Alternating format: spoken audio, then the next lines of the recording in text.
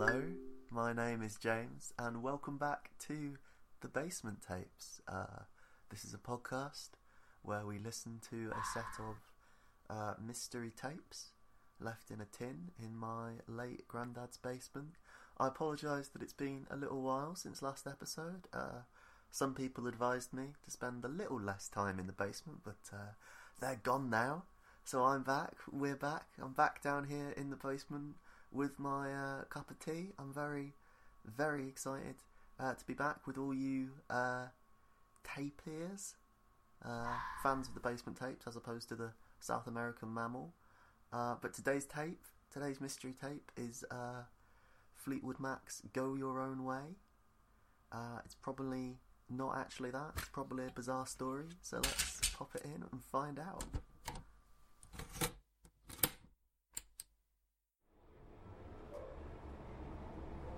Black a white, a black a white, a black a white. The underground rattled the overground for the best part of Mayo's journey. For once she was grateful her asshole boss had called her in late. It meant there was something more to the streets than disinfected white. Nighttime invited variation from the neon street lights, shadows and in-between shades. Faraway high-rises loomed like concrete golems, watching with blinking halogen yellow eyes the empty streets below. The clip of Mayo's boots echoed through the ticket hall at Farringdon. It had been a month, and still the 10-foot LED screen scrolled his name and picture, interrupted only by vox pop eulogies and pre-written obituaries. Mayo no longer noticed the emptiness of her apartment walls. The vast expanses of naked chrome yearned after the posters, flyers, and canvas prints which had once filled them, but Mayo was happy enough to pretend that that was the way they had always been. She had a shoebox under her wardrobe, and that was enough. The walk to the office was deserted, peppered only by occasional lights in occasional windows, the sign of other poor sods being dragged in for yet another "can you just rewrite the whole thing if it's not too much trouble?" She had only just scanned in at reception when her phone pinged. Grayson Blanc, to Hermione Zuri, subject, see me, my office, now, sent from my iPhone 26 White. "What's this?" said Grayson Blanc, gesturing to his screen. Mayo caught his gaze and held it there. "The obituary," she said. Grayson shifted, agitated, the voluminous skirts of his PVC dress squeaking against his chair. Mayo watched as his jaw locked and unlocked several times before he spoke. "This," he said finally, "this is the obituary. The obituary." He shook his head. No, this is not the obituary. This is... Well, frankly, I don't know what the fuck this is. I asked for a brand-approved homage to the face of the single largest artistic corporation in the world. Whatever this is you've given me..." Grayson held Mayo's gaze like a gorgon with a bleached buzz cut instead of snakes. "Did not happen." Mayo straightened the white page memo tablet on Grayson's desk. This is what he was. It would be an insult to his memory not to publish it. She waited a moment before playing her trump card. "It's exclusive." Grayson twitched. Mayo knew he had a nose for what would sell, and she had just handed him the nuclear codes of the zine industry.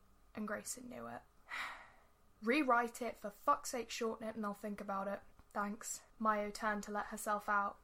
"Zuri?" "Yes?" "You write this as Miss Vanta. It does not come back to me. Zeitgeist can take the hit, but if you so much scratch or gash in my direction, I will throw you under the bus without hesitation. Where White Star is concerned, Mayo Zuri does not exist." "Yes, Grayson." The Zeitgeist offices were almost empty. Endless rows of empty fiberglass pods splayed out like rays from Grayson Blanc's office. They were nearly identical, save for the single personal item permitted per pod. Mayo's had been a framed photograph. Now that photograph was gone. She sat at her desk and waved the screen to light. "Hi there, Mayo," it said. "I am sorry. I did not see you there. I must have gone to sleep." "No worries, Ron. Can you find me the Black Star file?" "Of course." A hefty document filled the screen. "Would you like any help editing, Mayo?" "No, you're alright. I'll let you know when I'm stuck." "In that case, do you mind if I perform some routine diagnostics?" "Knock yourself out." Shuffling into a more comfortable position, Mayo focused her eyes and braced herself for the night ahead. "Interview with White Star. Hermione Zuri, Zeitgeist, 6 July 2053. He sits across from me, Lepidota white that makes the recliner look beige. Up close, it's easy to see what causes the obsessions, the hysterical fans. Much like the jellyfish in the tank behind him, he is translucent, mesmerizing. Tonight he is showcasing the latest Van Strijn collection, a heavy-duty PVC tarpaulin suit in white offset by grey shoes of the same material, laser cut with delicate skull designs. He positions one leg daintily over the other. Before we get started, can I just say it's a real honour to meet you. I've been a fan for so many years and your work, it's inspired me in ways I can't begin to explain. He smiles tightly. It was the wrong thing to say. Sure. Would it be possible to get your thoughts on the recent Kapoor versus Semple settlement, Mr. Whitestar? He thinks, curling the tip of his bleached quiff around one finger. A single piece of Kapoor sculpture is worth more than Semple's entire estate. Semple's got no business sharing patented material with other artists. I say, let Mr. Kapoor keep his pigment and be done with it. I do not tell him those were the exact words used by the CEO of his main sponsor during an interview last week. Anything else to add? It's just that when you were starting out, you said art was for everyone, and that corporations were eating away freedom of expression. What changed? Hair curls tighter around the finger. I think I've said all that needs to be said. Let's move on to the main questions. Of course. Shall we talk about the project you're working on at the moment? The one with the White Star Company. Yes, he sighs. I expect he's been asked this 1,000 times already, but I have to start somewhere. It's a piece of avant-garde theatre called Whiteface, produced by the creative team at the White Star Company and brought to viewers through their recently released home cinema system White Noise, that's trademarked. It combines the surrealism of kabuki with cutting-edge entertainment technology. It will be available to purchase by the end of the month. It seems there's nothing you haven't done, Mr. Whitestar. Film star, pop star, Marvel star, porn star. It's quite incredible. I've been provided many opportunities by the White Star Company. I want to ask him something else to alleviate the pained expression on his face, but I can't. I have to stick to the script. Is there anything in the pipeline to follow Whiteface? While we're touring it, the creative team will be working on the next project. Touring it? But I thought Whiteface was a cinema release. We'll be touring the White Noise system globally. We've already got several major international companies interested in purchasing it. This is going nowhere. I brave the next question. The jellies pulse mindlessly in front of me. Why don't we talk about Greystar? The translucent grip on the recliner arm tightens. We all make mistakes when we're young. I was fortunate the White Star Company was still wanting to sign me in the wake of it. But Greystar was a success. He brought you to the attention of the White Star Company in the first place. Surely it would make sense to talk about. He's opening the door to the apartment by the time he cuts me off. Greystar is dead. I have nothing more to say on the matter. The jelly sinks to the bottom of the tank. He's not bothering to conceal his desire for me to leave. What is your name? Hermione Zuri. Homer or Shakespeare? Rowling, actually. I think I catch the remembrance of a smile. Mayo broke away from the screen and unfuzzed her eyes. Ron blinked. Everything all right there? Yeah, fine, thanks. Need me to order you something in? When was the last time we ate? This morning, probably? Is Chinese okay? There is a great place I know that delivers until 3. Sure. I will get your usual. And a cantaloupe. No problem. Taking care not to get any on her keyboard, Mayo slathered little pancakes in hoisin sauce before delicately layering in shreds of spring onion, cucumber, and mock duck. She didn't consider herself particularly neat or delicate, but when it came to wrapping food in other food, she was an artist. She was only half a bite in when Grayson decided to make an entrance. With makeup freshly applied and platforms swapped out for a pair of white stilettos, he actually looked less tacky than usual. Stopping a good 6 feet from Mayo's desk, he glared at the array of fried goods. Done then, are we? Mayo shook her head and finished her mouthful, chewing like a mime artist and waving her hand in front of her face to show maximum consumption effort. Swallowing, she sighed dramatically, as if she was just as annoyed as Grayson that she had to eat in order to survive. Not yet. I'm getting there, though. I should hope so. I don't pay for you to eat. He finished with a final glare and made his exit. What did I miss? The usual. It's date night, so he didn't give too much of a shit. Is he still with the loaded one from Primrose Hill? Maybe. Can't say I care that much. Suit yourself. Are you ready to carry on? Mayo mumbled, and Ron slid open the refrigeration compartment at the bottom of her desk. The drawer felt too warm, and Mayo had to give it a good thump before it buzzed back to life. She stored the remainder of her meal and dragged her eyes back to the screen. Interview 2.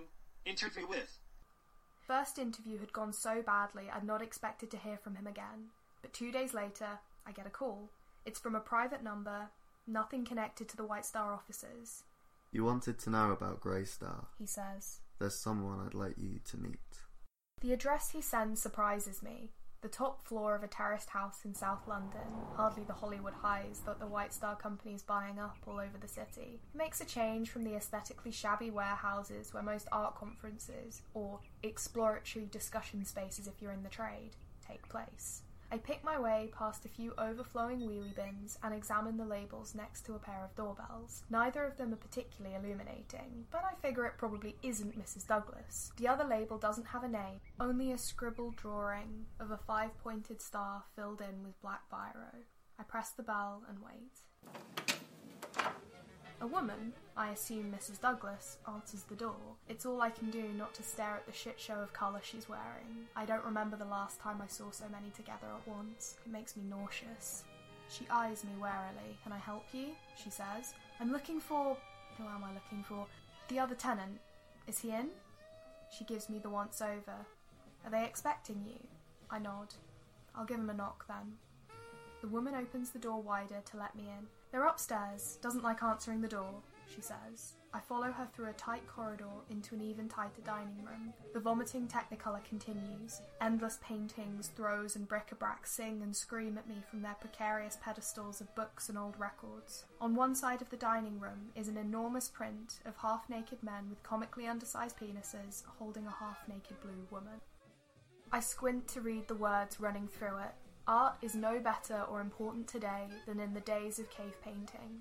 Our worthless lives must always end in death, an awful truth that like sex we hide from children, and I can't paint to save my life, yours, or anyone else's.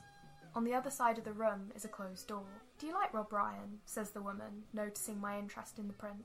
I don't really know. She laughs before knocking on the door. Got a young lady to see you, love, she calls. A familiar voice embraces me from behind the white-painted wood. Send her up, Mrs. D. The woman opens the door, revealing 2 staircases running in opposite directions. I'm instructed to climb the one to my right. This is it. It's really happening. I'm about to meet Greystar, my hero in all his former glory. I can hear footsteps at the top of the stairs, beyond another door, open this time.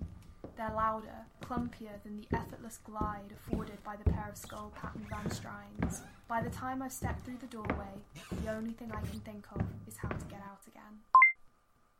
I can't do this, Ron. Mayo's screen blinked. You could send it to someone else. See if they would print the original version. You know that's not it. I know. Ron minimised the document and filled the desktop with gently undulating monochrome patterns. How about a bit of fresh air? Then come back and finish it. Mayo ran her fingers through her hair, relishing the feel of sticky, oily product rubbing off against them. It was getting on for 1:30. If I leave, she said, I won't come back. I have to do this. Not if it is putting you under this amount of stress. The interviews are great. Who cares what Grayson thinks? This isn't about Grayson. Ron replaced the shifting patterns with the document. Are you sure you want to do this, Mayo? No. I noticed the bunches before anything else. Messy, uneven, not an ounce of care gone into their arrangement. It's hard to tell whether they're the real thing or hiding the white quiff I had so admired before. The lipstick is as slapdash as the hair, a pink-red smear like an office party wine stain. As for the rest, the flowery leggings, frumpy blouse, holey trainers, I bite my tongue to keep from cringing. He smiles, totally aware of my reaction. His front teeth are tipped pink from the lipstick. It's good to see you again, Hermione, he says. I try to ignore the teeth. It's just Mayo, I say, looking for somewhere to sit. I'm shown to a soft blue egg chair, stuffed with tie-dye cushions. I ignore it in favour of a fold-away wooden stool. My subject takes the egg chair, lounging like a Wildian fop in drag. This isn't my Greystar, my idol. This is... I don't know what this is. You wanted to meet Greystar, he says. But I wasn't lying when I said he was dead. I'd like you to meet Black Star. He holds my gaze in challenge. I didn't want this. The record button on my white page glares at me. I tap it with a sense of dread. Would you like to introduce yourself, Mr. Whitestar? I'm not White Star. What are you then? He smiles again, wider this time, before firing away a pre-prepared response. I'm not a gangster, he says. I'm not a film star. I'm not a pop star. I'm not a Marvel star. I ask again, what are you? The smile vanishes, giving way to an earnestness I've not seen before. I'm not a flam star. I am not a porn star. I'm not a wandering star. I wait. It doesn't seem worth asking anymore.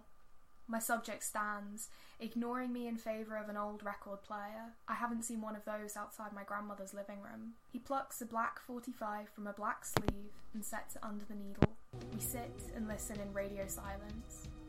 Arrhythmic flutes and strings wail through the spiralling grooves, pumped out by palpitating drum beats and clawed by spasms of sax. It spins and it spins and it spins, and I know, without looking, that I'm being observed. An office light flickered in time with the pulsing headache Mayo felt developing behind her left eye. I need to get out of here, Ron. Do you want me to call you a cab? I'm alright, thanks. The walk will do me good. Mayo stretched and twisted around her chair until her spine cracked back into place before shrugging on her jacket and making for the exit. Ron's voice piped up through her headphones as she stepped into the lift. Will you be coming back? Probably. She unplugged her headphones and had shoved them in her pocket before Ron had a chance to protest. The main reception doors were locked, so Mayo took the lift down to the basement and let herself out by the bins. A crowd of occupied sleeping bags filled the spaces between each set, fetal and silent. On any other day, Mayo would have ignored them, taking the side alley that led to the main road in her tube stop. This morning she acknowledged them, walking quietly past row after row like a visitor at an exhibition. A few heads squinted in her direction, turning away upon seeing no police uniform. Mayo's walk took her through everywhere that was called round the back, through the bins and the skips and the empty car parks. There was little to see by round the backs of places, save an automatic floodlight here and there which cast its surroundings in a motley of street cat grey, but mostly it was dark and full of thrown-away things. So lost in losing herself, Mayo would have fallen headfirst into the river had the railings not socked her one in the face. A nearby bench provided some notion of stability, and Mayo decided that was the best for her right now. The river shone and shifted like black glass being blown into rippling sheets. Black, so black, the blackest black. So what are you going to do with this interview? The music continues unabated in the background, and I wonder how it's going to affect the quality of the recording. Publish it, most likely, alongside our first interview. I would rather you didn't. No, let me rephrase that. I would rather you didn't just yet. Give it a couple of months, and if you still want to by that point, go ahead. I won't stop you. I'm completely lost. He's as cryptic now as he was the first time round. Why? He gives me a smile that doesn't reach his eyes. I can't give everything away, Hermione. The river lapped against the concrete bank. Mayo learned of his death a month after that final interview. That was the day the pictures in her apartment, already covered up by sheets, came down for good. Most she threw or sold, but one, the one that had lived on her desk, she kept in a shoebox under her wardrobe. On the solitary bench, Mayo untangled her headphones and plugged them back in. Ron? Are you okay? I'm stuck. What do you need? Still the river lapped, dark and soothing and unknown. It's okay, it said. It's okay, it's okay, it's okay. I'd like you to delete the Black Star file. Ron tried to reason with her, to make her put herself and her career first, but Mayo drowned him out. She pulled out her white page and skipped through until she found it, turning up full volume. A voice filled her head. Something happened on the day he died. Spirit rose a meter and stepped aside. Somebody else took his place and bravely cried, I'm a black star, I'm a black star. Yeah, that was, I was going to say I don't know what to make of that one, but I never know what to make of any of them, really. It's a weird thing when somebody dies, because at the funeral you hear all kinds of stories about the sort of person they were, before you knew them. Like, my granddad has only ever been an old man in all the time that I knew him, but nobody really prepared me for finding something like this, and I'm no closer to explaining it after all this time, and maybe no one's listening. But you are. My tape ears. I'm going to stick with that. I'm going to get us badges. But I want you to know that it really makes me feel better to know that you guys are listening. I'm spending another night in the basement, obviously, but I think it's time. As always, this podcast was directed and produced by Gabby Corey Mead and Joel Walsh. I am obviously spending another night in the basement. I hope you all sleep well, and I hope you have good dreams.